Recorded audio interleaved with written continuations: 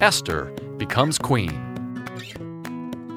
Esther was a beautiful young woman who had been raised by her older cousin, Mordecai.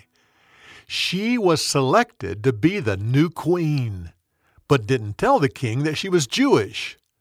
Soon after this, Mordecai was successful at stopping a plot to kill the king. About the same time, Haman was made the highest-ranking official in the government. Everyone bowed when he walked by, except Mordecai. This made Haman angry.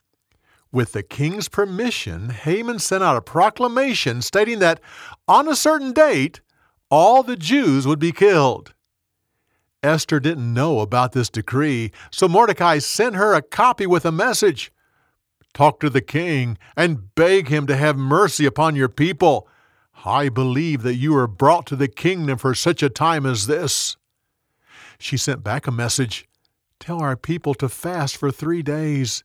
Then I'll go and stand before the king, even though it's against the law. If I die, I die. After the 3rd day, Esther stood in the inner court so the king could see her. He was pleased and said, Tell me what you want, and I'll give it to you. I want you and Haman to come to a banquet I've prepared. Done! Guard, run get Haman and bring him here. We're going to Queen Esther's banquet. For more, go to BibleTelling.org.